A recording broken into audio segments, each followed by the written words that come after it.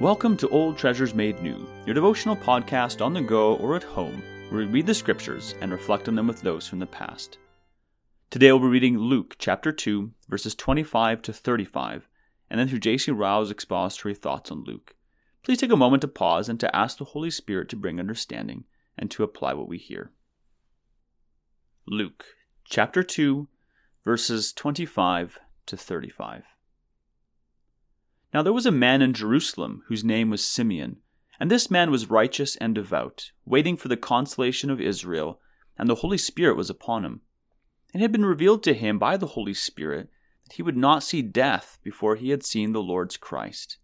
And he came in the Spirit into the temple, and when the parents brought in the child Jesus to do for him according to the custom of the law, he took him up in his arms and blessed God, and said, Lord, now you are letting your servant depart in peace, according to your word. For my eyes have seen your salvation, that you have prepared in the presence of all peoples, a light for revelation to the Gentiles, and for glory to your people Israel.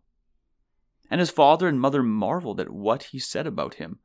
And Simeon blessed them and said to Mary his mother, Behold, this child is appointed for the fall and rising of many in Israel, and for a sign that is opposed, and a sword will pierce through your own soul also, so that the thoughts of many hearts may be revealed. This is the word of the Lord. We have seen in these verses the history of one whose name is nowhere else mentioned in the New Testament, a righteous and devout man named Simeon. We know nothing of his life before or after the time when Christ was born. We are only told that he came by the Spirit into the temple when the child Jesus was brought there by his mother, and that he took him up in his arms and blessed God, in words which are now well known all over the world. We see, in the case of Simeon, how God has a believing people even in the worst places and in the darkest times. Religion was at a very low ebb in Israel when Christ was born. The faith of Abraham was spoiled by the doctrines of Pharisees and Sadducees. The fine gold had become deplorably dim. But yet, even then, we find in the midst of Jerusalem a man righteous and devout, a man upon whom is the Holy Spirit. It is a cheering thought that God never leaves himself entirely without a witness. Small as his believing church may sometimes be, the gates of hell shall never completely prevail against it.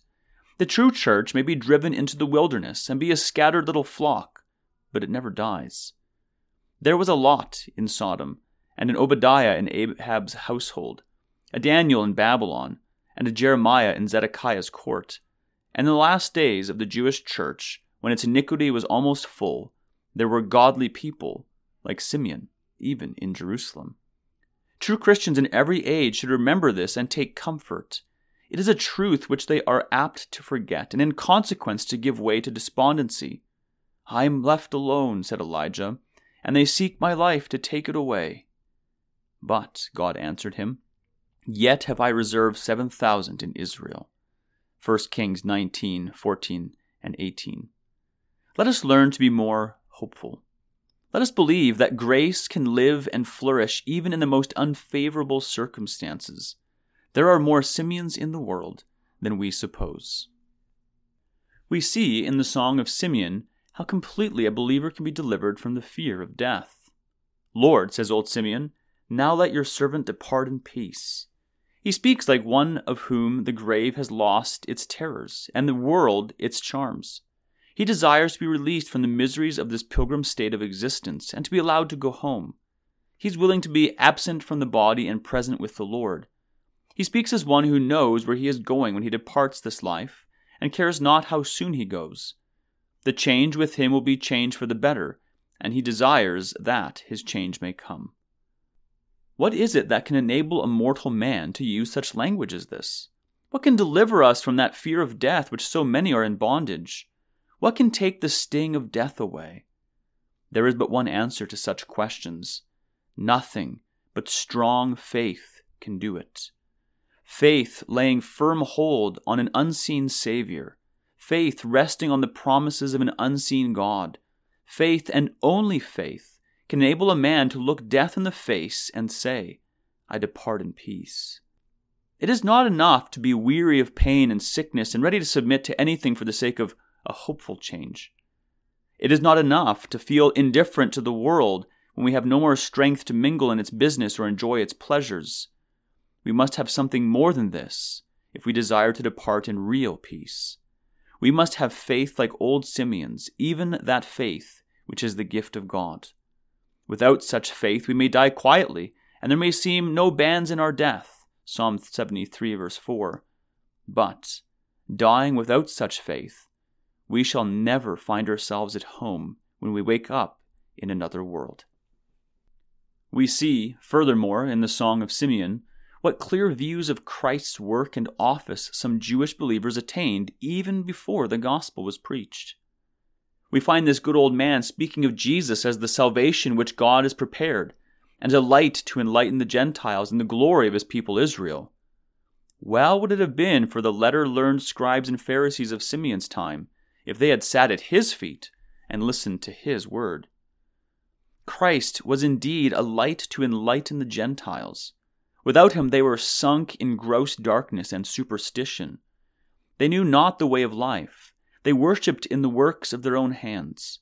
Their wisest philosophers were utterly ignorant in spiritual things. Professing themselves to be wise, they became fools. Romans 1:22. The gospel of Christ was like sunrise to Greece and Rome and the whole heathen world. The light which it let in on men's minds on the subject of religion was as great as the change from night to day. Christ was indeed the glory of Israel, the descendant of Abraham, the covenants, the promises, the law of Moses, the divinely ordered temple service. All these were mighty privileges, but all were as nothing compared to the mighty fact that out of Israel was born the Savior of the world. This was to be the highest honor of the Jewish nation, that the mother of Christ was a Jewish woman, and that the blood of one who made the seed of David according to the flesh was to make atonement for the sin of mankind. Romans 1:3. The words of old Simeon, let us remember, will yet receive a fuller accomplishment. The light which he saw by faith, as he held the child Jesus in his arms, shall yet shine so brightly that all the nations of the Gentile world shall see it. The glory of that Jesus whom Israel crucified shall one day be revealed so clearly to the scattered Jews that they shall look on him whom they pierced and repent and be converted. The day shall come when the veil shall be taken from the heart of Israel, and all shall glory in the Lord. Isaiah 45:25. For that day let us wait and watch and pray. If Christ be the light and glory of our souls, that day cannot come too soon. We see, lastly, in this passage, a striking account of the results which would follow when Jesus Christ and his gospel came into the world. Every word of old Simeon on this subject deserves private meditation. The whole forms a prophecy which is being daily fulfilled. Christ was to be a sign spoken against. He was to be a mark of all the fiery darts of the wicked one. He was to be despised and rejected of men. He and his people were to be a city set upon a hill, assailed on every side and hated by all sorts of enemies. And so it proved. Men who agreed in nothing else have agreed in hating Christ. From the very first, thousands have been persecutors and unbelievers. Christ was to be the occasion of the fall of many in Israel.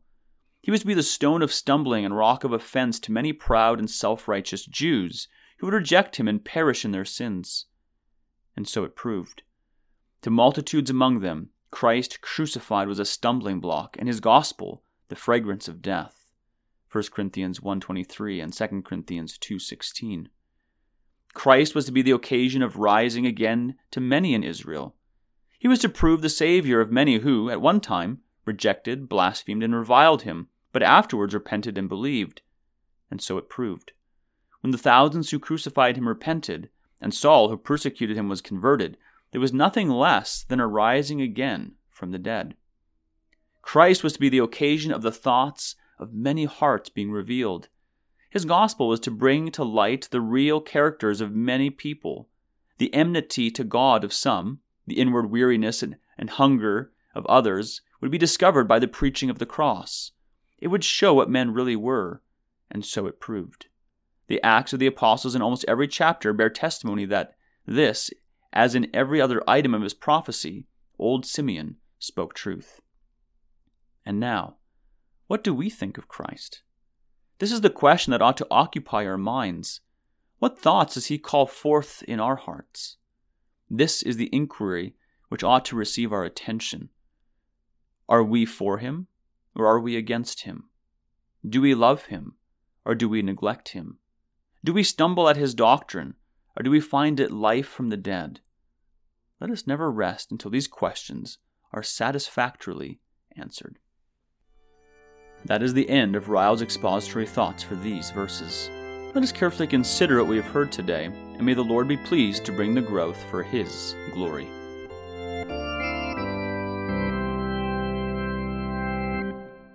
In considering what we've just heard, would you prayerfully ask yourself and others the following questions? First, in the darkness of the times we live, do we tend toward discouragement, thinking that those who love God are few? Or, in faith, are we filled with hope that grace can flourish even in the most unfavorable of circumstances? Second, Ryle is very discerning here.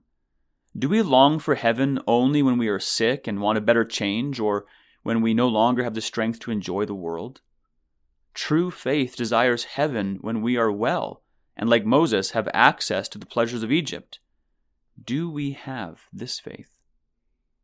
Third, Simeon, through the Scriptures and by the Spirit, understood that Christ was a light to the Gentiles and glory to Israel. Yet there is a day coming when all shall see the glory of the Lord. Do we long for that day?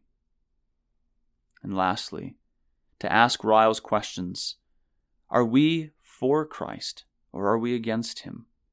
Do we love him, or do we neglect him? Do we stumble at his doctrine, or do we find it life from the dead?